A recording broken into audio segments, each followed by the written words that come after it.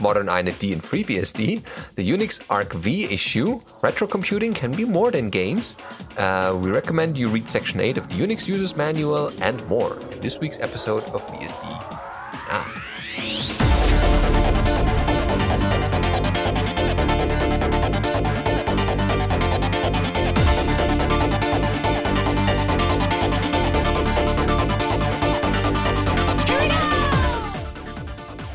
BSD Now, episode 444, Historic Developments.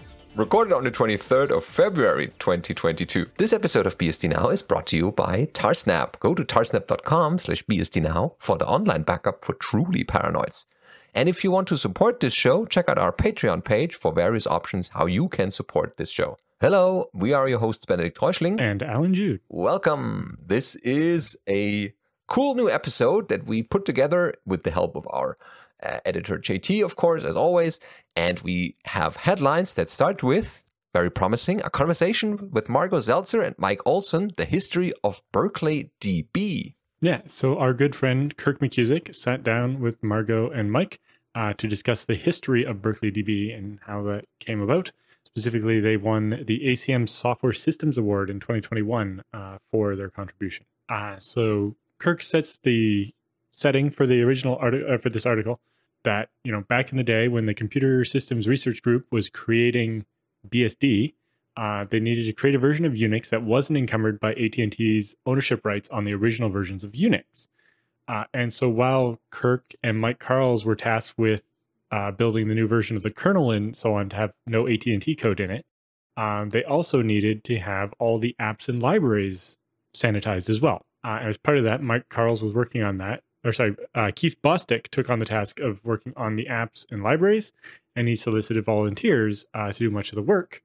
And so we start there, and Margot says, "This started with a standard stupid grad student trick. I had taken Mike Stonebreaker's graduate database course at Berkeley, and I thought that Litwin's extensible linear hashing was really cool. So Keith Bostick recognized this grad student syndrome and said, hey, how would you like to implement that? I need a replacement for NDBM and DBM and hash search." And of course, she innocently said, sure, I'll do that.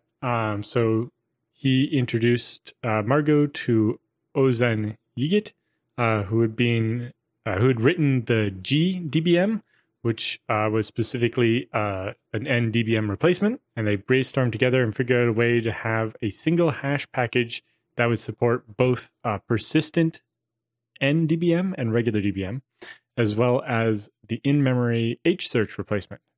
This became what was known as, cleverly enough, just the hash. Then Keith's ulterior motive kicked in, which was that he really wanted a record package that we could put under a replacement VI, because VI was another big piece of userland that needed to be rewritten. He'd had it in his head that he wanted a record manager built in as well.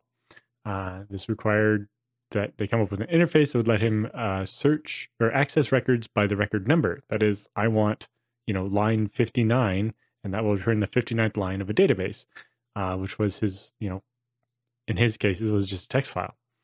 And so they started working on that. And then Mike Olson, the other person that worked on it, says they were Margot's office mate at that point. They had both taken Stonebreaker's class, and he was working on the Postgres project, where he was responsible for a bunch of storage code, including the B trees. So he'd already written B tree implementations 2 or 3 times in his life. So when Keith Bostick began pestering him with a project to, write B trees all over again, he thought it was a bit pointless and didn't really want to do it. But at the time, he was convening a pretty regular Friday afternoon study group for the research team, which was code for let's go down to the local brew pub and throw some pints back. And Keith started crashing those study sessions and kept leaning on him to do this. So finally, he agreed he would write the B-tree code. And since Margot had built the hash tool, they would be a team. I also had an ulterior motive. I was going to replace all the B-tree code in Postgres with this new Berkeley DB B-tree code, which was cleaner and better. Sadly, I never got around to doing that work. And I'm sorry about that, because I think it would have been an improvement for the Postgres code as well. Mm-hmm. Oh, interesting. Let's see how it all came together, right? In later projects like the Postgres database. And so there's a couple of interesting themes here interwoven. Mm-hmm. And, Berkeley DB is used all over the place in lots of things, but even just in the operating system. Your password database actually gets compiled down into a Berkeley database so that when libc needs to search for a user, it can do it much faster than having to parse every line in your password file. There's actually this hash-based Berkeley DB file that it can more quickly find the right entry, even if you had, tens of thousands of users on a system. Yeah, and then a little while later, they had basically a grad student code in their database that was responsible for the transactional part of it. So, and some other code shipping with BSD. And then, so Kirk asks, how did those two threads got woven together? And Mike says, then, let me give a little bit of background. Margot and Keith did almost all of the work on the software starting in 1992 and continuing into the late 1990s. Berkeley DB, the DB 1.85 library, got shipped all over the planet with Berkeley Unix. It got used in a huge number of projects. And in particular, a group of researchers at the University of Michigan built an LDAP, like Lightweight Directory Access Protocol. We probably have heard that if you're in a corporate environment. That engine to look up records by key over the network in a really fast way. And that became OpenLDAP. And that's a key part of a lot of authentication systems today. And they used the Berkeley DB, and they did a really good job, except the DB 1.85 code didn't support transactions. God forbid, two people should do something at the same time, or your computer should go down in the middle of an update. Oops, the database could be corrupted. So Netscape, the company, wanted a directory server as part of its product line, and it hired the entire University of Michigan team into the company to bring along the code and get the work done. And so since he wasn't around at that time, he'll let Margot continue that. So there's a little bit of a part, they said, graduate student code, you don't really want to use that for production, right? And then they said, well, what would it take to make the libTP code, a transactional TP code, real? And so they had been talking about building a production quality transactional library for some time. And they knew that was going to be a fair amount of work, and they had day jobs. So Netscape said, well, we'd pay money for it. So Keith and they, so they thought, okay, well, that's novel.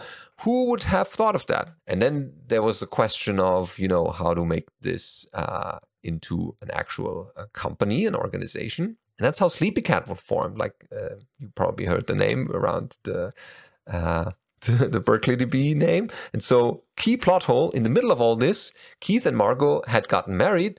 So they owed a house that they wanted to protect, right? If something went wrong, they would be liable and didn't want to lose that. And so they always thought it a fantastic judo move by the two of you. So essentially, Netscape provided the seed funding for the company that let them create a business without taking any external investment. That money from Netscape was then the seed money that got the original product built. And it wasn't a work for hire. Keith and Margot still owed the intellectual property rights. And then there's the question of, where did the Sleepycat name come from? Right? So who came up with that name? And they said, we called a lawyer and said, hey, we need to start a company. And the lawyer said, well, you need a name. Fortunately, there was a cat sleeping on Keith's lap when he looked down. So, and that's how it got started. And they had an addition here. We think that this is the same algorithm that was used to name Spider Plant software, but they looked up instead of down. And then, there's a little bit about dual licensing, which is also interesting, but I think we can let you read that as our listeners, because the article is quite long, but nevertheless interesting about the history where some of these software that we're still using today was coming from. Yeah, they were adamant that they still wanted this to be open source because people started using it, and we weren't going to, turn our backs on them. But, we spent a ton of time working on it, and we wanted it to be something that both be palatable to the business community, but also still good for open source. Yeah, so that's a great article on the ACM. All right, next up, we have a modern inetd in FreeBSD, and that is a Clara Systems article by our very own Tom Jones, who's taking off today. So that is a nice way of not letting him read this story. And you may recall inetd from a while ago, a couple of years it has been, and it has been quiet around inetd. but the Internet Super Server application, which ties incoming network connections to locally run commands, can still be useful today. That's what Tom writes about here. So the INetD Super Server is a special application which does the network connections tying together. And using a single super server to handle all network requests conserves memory and CPU resources at the expense of increased application latency.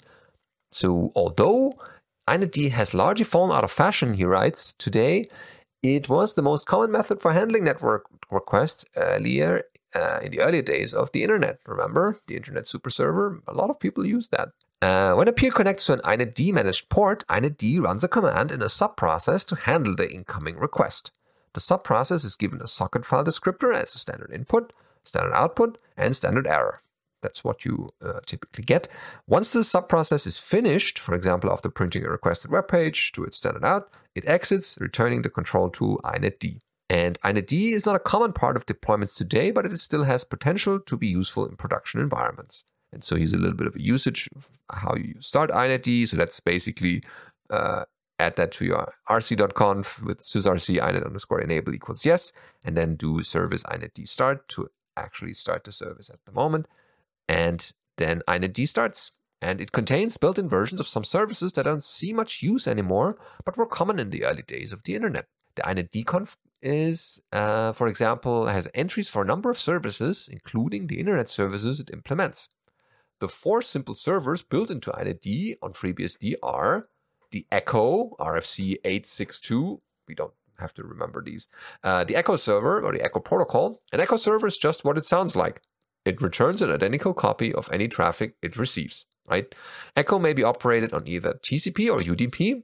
And please note that Echo over UDP does not authenticate the path and can be used to perform UDP amplification attacks. So careful and care should be taken that Echo on UDP is not made available on the public internet because people still scan for these. I can spoof the from address on a UDP packet and send it to your Echo server and send you a large message. And you will then send that same large message out to the address I faked as my address. And so you actually, I send to you and you send to someone else, and now you're attacking them. Echo, because it's sending exactly the same message, doesn't really have much of an amplification. But, the same thing can happen with like chargen, where, you're just going to send a stream of packets at them or something. And there's a lot of stuff you could do that would be bad. So yeah, definitely be careful, especially with UDP. But it can be really interesting to think about what you can do with some bits of this. Then there's discard, which is basically discarding. It's the original dev null as a service. Exactly, right? It's on the internet and everyone can paste their stuff into it and definitely not get it back. All traffic sent to the server is simply discarded. That's RFC 863. Then there's a bit more useful, that's RFC 864 here, chargen, chart character generator protocol. For TCP connections, the chargen generator, or this chargen server, sends those random characters to any peer that connects. For UDP, it sends a datagram containing random characters for any datagram it receives. Like Echo, chargen over UDP can be abused to perform amplification attacks. Again, don't do this and should never be exposed on the public internet. Then there's datetime, RFC 867. The datetime server returns the ASCII character string of the current date and time in an unspecified format. Then there's the time protocol. So remember, daytime versus time protocol, RFC 868. The time server returns to the client a 4-byte value representing the number of seconds since midnight, January 1st, 1900. Don't mistake this for the Unix timestamp. This is 1900, not 1970. And this time will roll over in 2038. So, oops, I'm still around there. So hopefully I don't have to fix this. Anyway, the internal services are good to test your configuration to verify that INetD is working, and before using INetD to act as a socket activator for other traffic. And then he walks us a little bit through the config file and what kind of services you could also activate. And the section here on using external services. To INetD, external services are any other process that it might launch. INetDconf also contains examples of how to launch common services, including FTP, SSHD, Telnet, and FingerD. So you think, why is this useful? Well, there are ways to use this You had the example earlier before we started the show to let jails not all run their own SSH daemon. Right. Basically, if you have a lot of jails, you maybe don't need 4 daemons in each jail running all the time. You could have just inetd running and only start the daemons as a connection actually came in, which could reduce the resting memory footprint of a machine running a very large number of jails. Yeah, and so give the article a good read and then figure out if you have a use for inetd even today.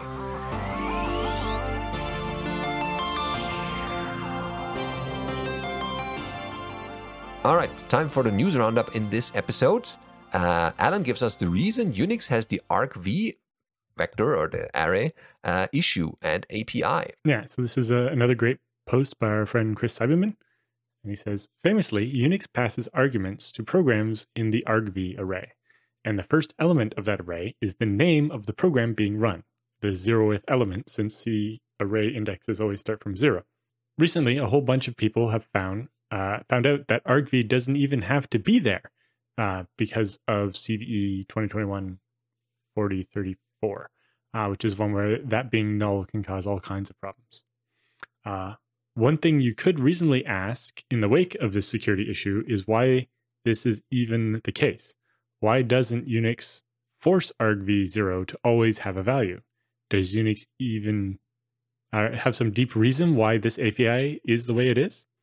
The unsatisfying answer is that argv0 API exists because it's easy. Well, almost certainly. Like a great many things in Unix, it's not necessarily a good idea, but once you decide that on one hand, the shell and other programs that run other programs should pass the argument array to the kernel, and on the other hand, a program should be able to get its own name, or at least the name it's being run under, putting the program name as argv0 and making the program invoking exec supply it as a simple approach. The kernel simply copies a few C arrays of strings into the new program's memory space. It doesn't have to compose together some kernel information, the program being run, and some user level information, the argument list and the environment and so on, or provide an additional API to provide the program's name. One of the great examples of this is a lot of tools where there are different commands for it are often the same C code compiled and then hard linked.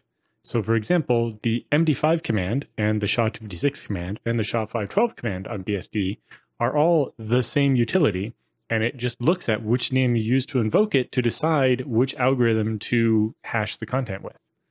And so they depend on being able to tell the name of the program you started it with because it's the same binary installed as a bunch of different things. I guess an even better example of that is the rescue binary on FreeBSD, which is something like 80 command line utilities all compiled into one giant binary that's all statically linked and works even when your system is broken. Anyway, back to the article. And then once you could manipulate the name that program was run under, people took advantage of this as an API. For example, the traditional way that a Unix shell knew it was being run as a login shell and should source the .profile file was that the argv argument started with a dash. All of this was a user level convention that the kernel didn't have to get involved with. It was purely between login and the shell and didn't involve the kernel. Research Unix was a small and simple system, which often took the easy approach both in implementation and often in APIs. Many of the APIs are there not necessarily because they were great, but because that was simple and easy, and some of them wound up with problems over time. One example was Errno, which is now quite complicated behind the scenes. So while there are certainly good things you can say about the Unix argv API, those same things are probably not the reasons it exists in this form. The most likely reason it exists is that it was a simple, easy way to get that combination of features with little effort and little kernel code. The kernel API is not really the API that C programs C either. C programs C, that's funny. But the core elements are more or less the same. This is not to say that we should keep the full details in the argv API today. My personal view is that argv0 should always exist because the whole argv API is partially implemented at user level in early program startup. This wouldn't actually take any kernel changes. On a modern Unix system, you could make the dynamic loader look for argc if the arg count is 0 and pass main a tiny 1-element argv with an empty string as the program name. This wouldn't necessarily protect programs written in languages that have their own runtimes, like Go, but you could do so much. You can only do so much in the easy way. And as a postscript, he says, the use of argv0 for the name of a program goes back at least as far as Unix v3's exec call. I didn't think we have man pages for v2 or v1. If we do, they're not over on TUHS, or the TUHS, the Unix Heritage Society. And I'm not energetic enough to dig through their shell source code if we have that to see if it's there. See? All these little bits and details, everyone, all the programmers, all the C programmers, argv, it's like when we teach this in university to the freshmen, it's kind of like, yeah, you have to kind of take this as it is. We can't explain it too much because that would overwhelm you at the beginning. And this is now the explanation here. Well, yeah, definitely good to know. Next up is retro computing can be more than games. Rubinerd writes in his blog about this, and he says that as much as I love all the new retro computing YouTube channels and bloggers that are rediscovering all this fun old tech, the focus is nearly always on games. Even people who repair or tinker with hardware see games as the end product. Yeah, right. Make it run Doom and or Quake. Yeah, and I built a retro computer because I want to play the game that I played when I was a kid, and on a modern computer it'll either run too fast or it's not compatible. My favorite game won't work on Windows 10 because the color is only 16-bit, and there's no easy way on Windows 10 to support that. They just forced all the colors to be like 24 or 32-bit. Yeah, that's a shame. And then there's apparently some hacks you can do to the DirectX APIs or something. At the moment, I just have a Windows 7 box with enough hacks to be able to play Dangerous Waters. Yeah, I mean these are simulator. Yeah, these are games that we loved to play when we were young. Well, maybe yesterday. So yeah, I guess why not try to preserve the them? first real game I had on a PC was TIE Fighter for DOS. Oh, I nice. I could get back into that a little bit someday. Have you also played the X-Wing? No, like the other side? Didn't have that, and yeah, TIE Fighter was definitely better in the technology and the stuff you could do. Right. Well, it's and as soon as I got a bit older, I was more of a Trekkie and wasn't so much into Star Wars. Yeah, but that was a nice game I played through. I think with the gamepad and all that. I had an actual joystick that plugged into my sound card. Okay, back to the show. We should definitely do a retro gaming episode. So yeah, Ruben writes, people forget that the entire marketing message behind the original Commodore VIC-20 and later machines were that they were computers that could play games rather than a game console. Advertisements claiming the device had full typewriter-style keyboards weren't just a subtle dig at the Atari 2600 for the Sinclair. They were all out. They were an all-out assault. They weren't saying their machines were more capable. They were saying you were too. This is why he loves the Commodore kit in 2022. It was an empowering message that still resonates with him today. Other companies will tout their developer communities, but modern console makers aren't selling you a device with an interpreter and instructions on how to build software yourself. He loves his little Switch Lite and his iPad, but they'll never tickle him in the same way. CD-ROMs are another interesting case. While they were used to distribute immersive and complicated games by the turn of the millennium, their introductions in the 1980s was seen more narrowly as a way to store and distribute vast stores of information. This was used to mercifully distribute the likes of Office that previously required dozens of floppy disks. Yeah, I remember on my 486, I installed the beta of Windows 95 off, I think it was like 32 floppy disks. And luckily, the next computer, I got it on CD. Like, I had a CD-ROM drive. It was just the copy of Windows that I got because it was a beta or whatever from my cousin was on floppy disks. And that was just a lot of, shuffling floppies to go through all 32 disks to install. Oh, yeah, for sure. And hoping that the last disk didn't have any data errors on it. Or something. Dreaded. So, yeah, then the market introduced a segment not seen before or since, the multimedia CD-ROM. Before more ubiquitous and fast internet access, these discs gave home computer access to 0.5 gigabyte of text, sounds, music, animations, and videos. It's hard to overstate just how cool this was. A few inventions in his childhood made him feel like he was living in the future, and this was one of them. I remember the Encarta or something, whichever Yes. encyclopedia that Microsoft owned, and my school had a copy. Exactly. And there was a speaker that sat in the second 5.25-inch bay of this desktop computer in the library, and so yeah, you could have some parts of the encyclopedia would just be read aloud to you, or if you were looking up, I don't know, a musical instrument or something that have an example of what it sounded like. And it would play something, yeah. Oh, yes. And we're doing research and, mostly pretending to be research to watch whatever cool stuff you could get off these multimedia things. And then thinking back in this, that would be 240 by 100 and something pixel video, which looked, reasonable as a third of the screen on your 640 by 480 monitor or whatever. And then I remember... this is today, if you look at these with HD and 4K monitors, and it's wow, it's moving, it's animation. Well, I remember the clever trick Command & Conquer did in some of theirs was when they had the full motion video, every other line of the video was actually just black. Yeah. And so they actually had a lower res video, and they just kind of stretched it on the screen by inserting the blank lines. So the video was lower resolution, but they had basically done the lowering the resolution by just deleting every other line, so that it had a weird aspect ratio, basically the actual video. But then when they reconstructed on your screen and just skipped updating every other line, your computer could manage to decode the video fast enough, just barely. Yeah. And then you could browse the CD and found the AVI original files, and then you could play them in the Microsoft Media Player, what's it called? And great.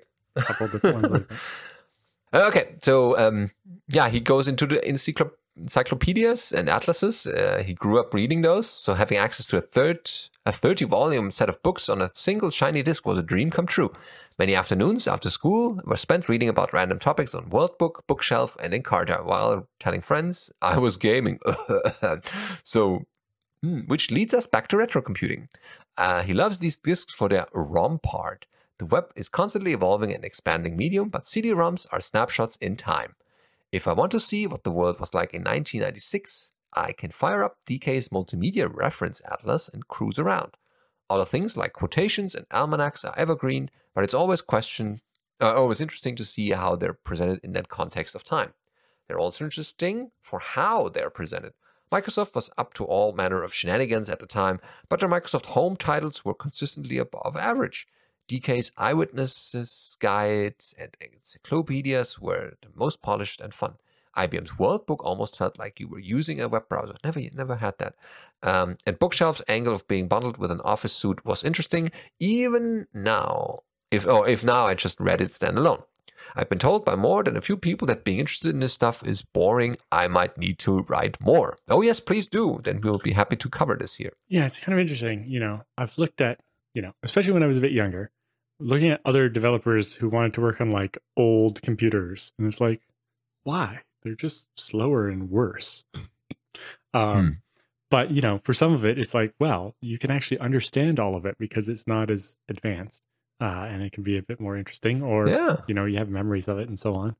But we could open it and look inside and exchange the parts. Well, I can do that with my new computers, but I know. Yeah, but not with the tablets. Well, yes, I mostly have desktops, not laptops and tablets and so on. But, at the same time, remembering all this old stuff does always make you feel a little nostalgic. And it gets worse even every year because we get older and the technology stayed at the same time. It's not growing with us. But yeah, that's how it is. Right. But at the same time, I was thinking of the things I thought were cool when I was learning programming too. My first QBasic program that would just hi, what's your name? And then prompt you for some text and then stuff like that. And classic. It's I don't think you would I don't think you would inspire the same curiosity in younger kids nowadays trying to do just a console app like that. Yeah, probably not. But they want graphics. Well, we have Unix. It keeps evolving and it's still old, so that's probably a good compromise here. By the way, you should read Section 8 of the Unix User's Manual. the register tells us. Yeah, and see the importance of open and accessible operations. So systems approach. If, like me, you were a computer science graduate student who cut their teeth on Berkeley Unix, complete with the first open source implementation of TCP/IP, you know Section 8 is the cryptic system maintenance command section of the Unix user's manual. It was obvious to me that this concluding section warranted a closer look because the introduction warned information in this section is not of great interest to most users. Judging by my taste in research problems over the years, reading Section 8 turned out to be a pretty good investment. But before getting to Section 8, we first learn about the rest of Unix, where you discover how empowering it is to be able to build new internet applications. Anyone interested in how targeted investment in open source software coupled with affordable hardware can spur innovation should study the role of the Berkeley Software Distribution, or BSD, in the success of the internet. It's easy to approach the internet as we know it today as being inevitable. But at the time BSD Unix happened, it was not clear at all that the incumbent telcos could be disrupted. We've commented on the power of APIs many times, but the impact of the Sockets API, which is part of Section 2, on enabling innovation on top of the internet cannot be overstated. With that stable fixed point in the architecture, 1,000 flowers bloomed. And we have thankfully moved well beyond the telco vision of B-ISDN. Can you imagine if we still only had like 64K of internet connectivity speed? Oh, wow. How different everything would be. You would definitely think about twice where you surf and how long it would take to load the page. Wow. I think more pages would be pretty much plain text. Yeah. Oh, the pictures. Oh, it's loading so long, line by line. Yeah. It's like, what's this? Even if the JavaScript library is only 64K, that's a whole second I waited for some JavaScript that I didn't want. That's significant, yeah. Anyway, Section 8 was the second half of the story. In addition to describing how to shut down and boot a system, it defined the process of managing long-running daemon processes, the Unix equivalent of today's microservices. If you had responsibility for configuring and managing system services on your department's server, which came with super user privileges, you needed not only to know how to program Unix, but you needed to understand the ins and outs of operating a Unix machine. As a grad student, the lessons I learned while being responsible for our SendMail server on a live multi-user system were immeasurable. Every mistake instantly sent the faculty into the hallway looking for the responsible idiot. In my defense, this was at a time when email addresses contained percent signs and exclamation mark, in addition to the @ and their precedence was not well defined. BSD also provided me with early lessons in the power of having many eyeballs on the lookout for security vulnerabilities. Looking at the source code for SendMail, for example, revealed a backdoor whereby one could telnet to port 25, type the magic wizard command, and fork a root shell. So I made my counterparts at Berkeley and other universities aware of the vulnerability by doing exactly that. Which is to say, telnetted to their mail servers and typed wizard. Others probably did this too, but it was a different time and the lessons didn't initially take hold. With debugging convenience and a naive sense of community trumping security, the backdoor remained open by default in SendMail until the Morris worm used it as one of the attack vectors a couple of years later. Gaining this sort of practical experience is obviously valuable if your plan is to become a system administrator. But it has long been my experience that an opportunity to manage systems that deliver services to actual users is a great source of system research problems, as well as fertile ground for platform innovations. My PhD dissertation, born out of frustration with SendMail, turned out to be on naming and addressing.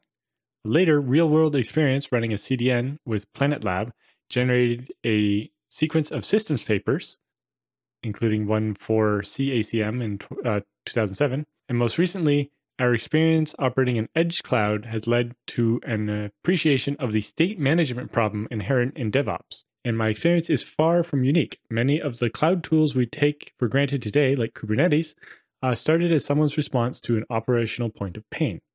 This all leads me to believe that an open operations platform, as documented in Section 8, is just as important as an open programming platform like the APIs documented in Section 2, as far as democratizing innovation. would BSD Unix have had the same impact in the 80s and 90s if the University Computer Center had supported it rather than the computer science department letting its grad students take ownership of the operations problems? We can ask a similar question today. The big value of being able to create new cloud applications is abundantly clear, but there is also value in having open access to tools used to manage and operate the cloud rather than delegating the latter to a commercial cloud provider. To me, the answer is clearly yes. It comes down to the virtuous cycle of solutions being enabled by platforms on the one hand and platforms being reshaped with the experience of those who are using them on the other hand. Stable platforms with well-defined APIs surely allow 1,000 flowers to bloom, but eventually, disruptive refactoring of these platforms is what leads to the next round of innovation. Software-defined networking is a famous example of disruptive refactoring, but it only works if we have sufficiently sophisticated tooling to assemble all the components into a coherent and manageable system. Orchestration and lifecycle management have become a dominant operational issues because many smaller parts have been assembled, and these individual parts are expected to change more frequently. They are essentially part of what we might call the cloud OS. Certainly not everyone who writes programs, whether it's running on a personal server or in the cloud, also needs to know how to keep that program running 24/7, but from the perspective of empowering more people to participate in the creation of new systems, the operations platform needs to be kept open and accessible to anyone who wants to invest time in it. Fortunately, there are a plethora of open source components available today that can be used to operate and lifecycle manage a cloud. And they've documented a roadmap for using the Edge Cloud Operations, a systems approach, which is a kind of Section 8 man page for the cloud. We're hoping that there are still a few people who are just crazy enough to give it a try. Mm-hmm. Cool. All right, let's jump into our Beastie Bits this week. We have found a new Reckless guide to OpenBSD. There's a couple of those, or has parts, and the Undeadly.org website lets us know in the Puffyism for Fun department, we've just published the first part of a new 10-part series called A Reckless Guide to OpenBSD. The series covers all sort of things from configuring DPB through hacking the frame buffer console code, compiling a custom kernel, and lots of other stuff in between. So that's the link here. exoticsilicon.com/j/reckless_guide_to_OpenBSD. The whole series was written by Jay Eptinksa, hopefully, here at Exotic Silicon, and we're publishing it in weekly installments. And they also say we're already looking forward to the upcoming installments. Thanks to Jay and Crystal for writing and publishing this. Yeah, a 10-part series on interesting things you can do with OpenBSD sounds good to me. Mm-hmm. Then there's a GhostBSD online meetup we have been notified about, hopefully in time. Yes, that's Friday, March 18th, 1900 EST on Jitsi. Link is in our show notes, of course. And the meetup is open for discussions relating to GhostBSD, OpenZFS, FreeBSD, with a period of questions and answers. Everyone can suggest a subject of discussion. Yeah, and I guess that makes me remember that Tuesday, March 8th will be the Hembug meeting. That's at 6:30 Eastern. Yeah, good to know as well. So if you have a meetup or some other kind of online regular BSD thing, let us know well in advance, because again, we're recording these episodes not every week. So it might be that if you send it too late, we can't publish on the show anymore because it's already over. Yeah, so we need pretty close to a month ahead of time, which I understand is kind of a lot, but that will make sure that we can get it up into the show and it actually ships out in time for people to be aware of your meeting. And we're not, recording it the day before the meeting and the episode won't go out for, another week or something and mess everybody up.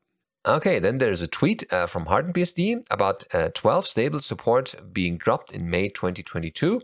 That's a short info that on May 1st, they will delegate support of the 12 stable branch to the wider HardenedBSD community. They will stop providing binary updates, nightly builds, and routine package builds at that time. And they encourage everyone to enjoy 13 stable going forward. So that's important if you're still on the 12 release. And maybe consider updating. Then the Dragonfly BSD digest lets us know about options for GetOpt. What is that about? So we can find that on Dragonfly digest. Yeah, so they say, Justin says, I realize my title is a bit like Buffalo, Buffalo, Buffalo, but it makes sense. GetOpt now has, on Dragonfly BSD, now has a double colon option to indicate an optional argument. I link to it because I like seeing the length of the trip to Dragonfly BSD. It started as a GNU option and showed up in NetBSD and then got brought over to FreeBSD, and now it's coming up into Dragonfly BSD. Although it's been in FreeBSD for a very long time.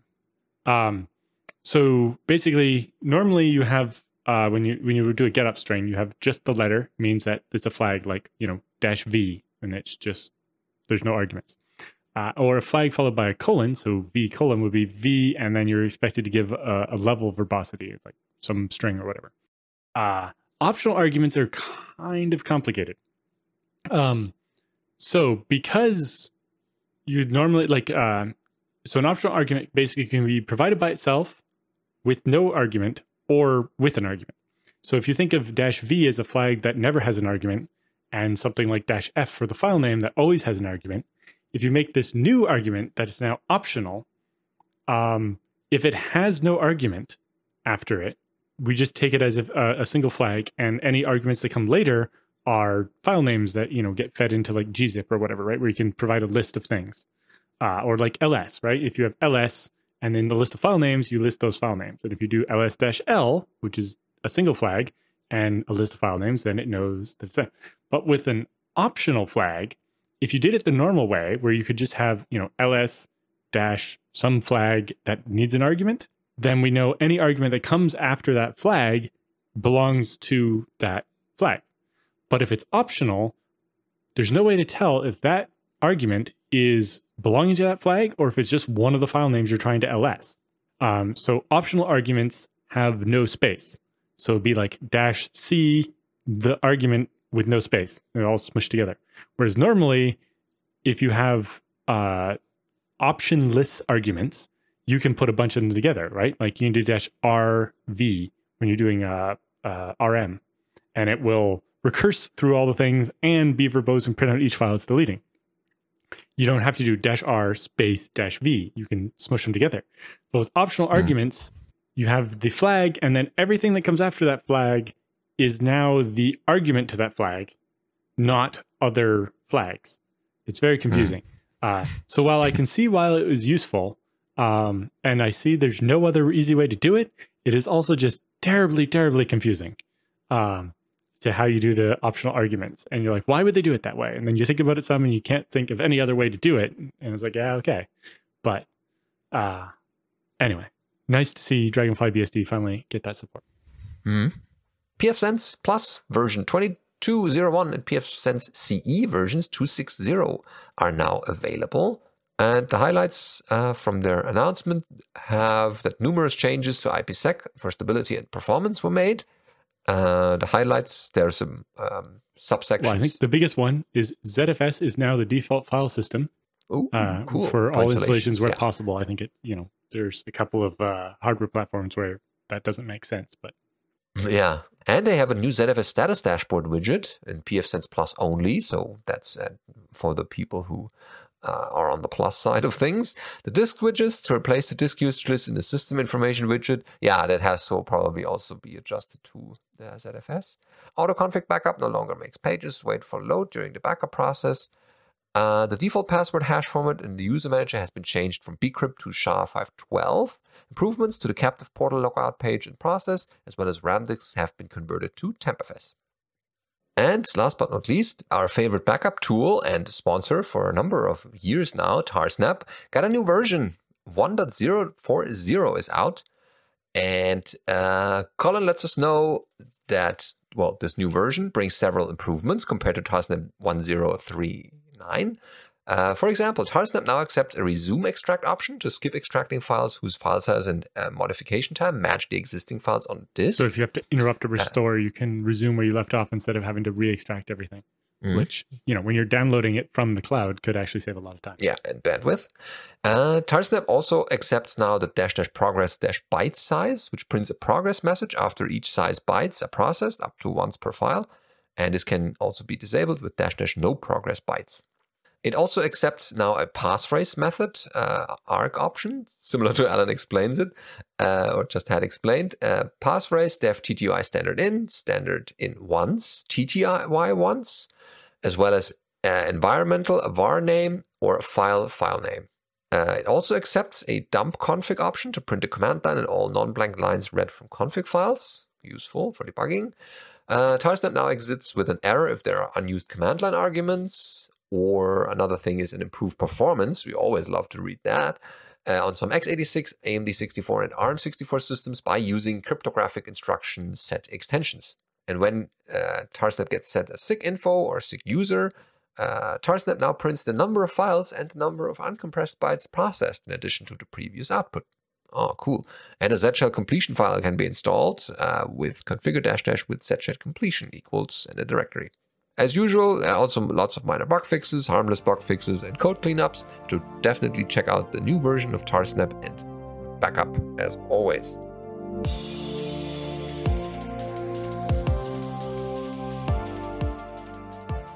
Okay, our feedback and questions section for this week has a couple of people writing in.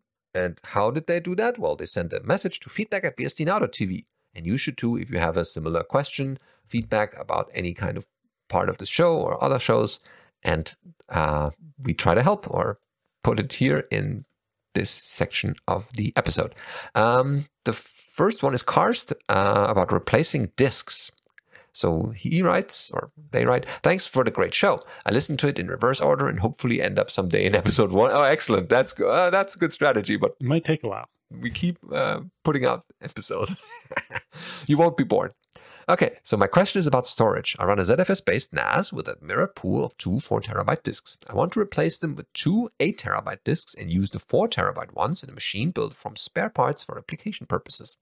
Is it possible to stripe the 4TB ones to an 8TB storage provider and buy a third 8TB disk and use them as a mirror of 2 8TB storage providers?" So rather than using the 4TB drives, you're wanting to make a fake 8TB drive out of the 2 4TB and then mirror that with some other 8TB drives?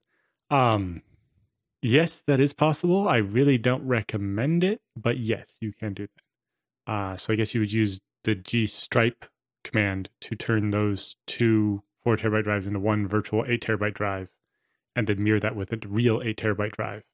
And then as the second set of mirrors, your 2 new 8TB drives. Of course, if you're doing that, you don't have your 2 old 4TB drives to do the second machine for replication purposes.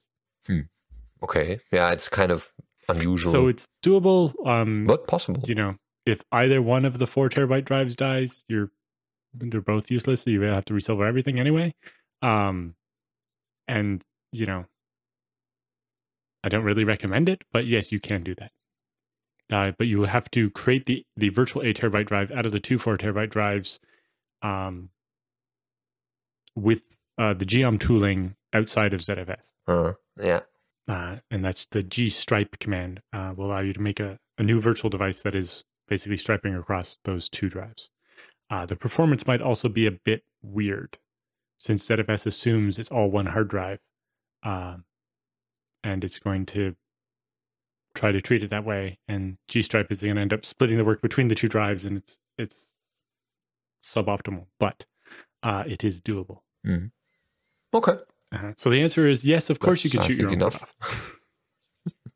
Yeah. Yes, as long as you're don't blame us going into it aware of the fact that it's not a great idea, then of course, Unix doesn't stop you doing something stupid because that would also stop you doing something clever. This is not clever, but yes, you can do it. But it's up to you. Okay, then next we have the home about another ZFS question, especially about booting. So that goes, one of my FreeBSD servers boot from ZFS. Boot pool from it was created ages ago and missing lots of ZFS features introduced after it was created. I'm afraid to upgrade it because I'm not sure what ZFS features are supported by FreeBSD's bootloader. I do not want to drive the server unbootable. Unfortunately, I also can't find any documentation about what ZFS features are supported by the bootloader. Can I use set standard compression? Is pools with the SpaceMap version 2 or D-Rate supported, and so on? Can you please point me where I can find such information aside from digging through the source code? And one more question, what needs to be readable by the bootloader? Only /boot? Okay, so what is supported by our bootloader? Sadly, I think the answer is the source code, but luckily there's literally just a list of the ZFS feature flags in one of the files that you'll be able to just grep for. So if you just grep for the feature at string for a specific feature, there's basically an array of the ones that are supported in the bootloader source code. That really, I suppose, should be in one of the man pages somewhere. And if it's not already, somebody should do that. Z standard compression is supported on the newest versions of our bootloader. I do not think that includes 13.0, but it should include 13.1 when it comes out. I'm not 100% sure, though. I don't know if Tomas has got to backporting that, and if not, somebody should poke him and make sure that it gets done. As far as there's also a feature in newer versions of OpenZFS. So again, that's not in 13.0.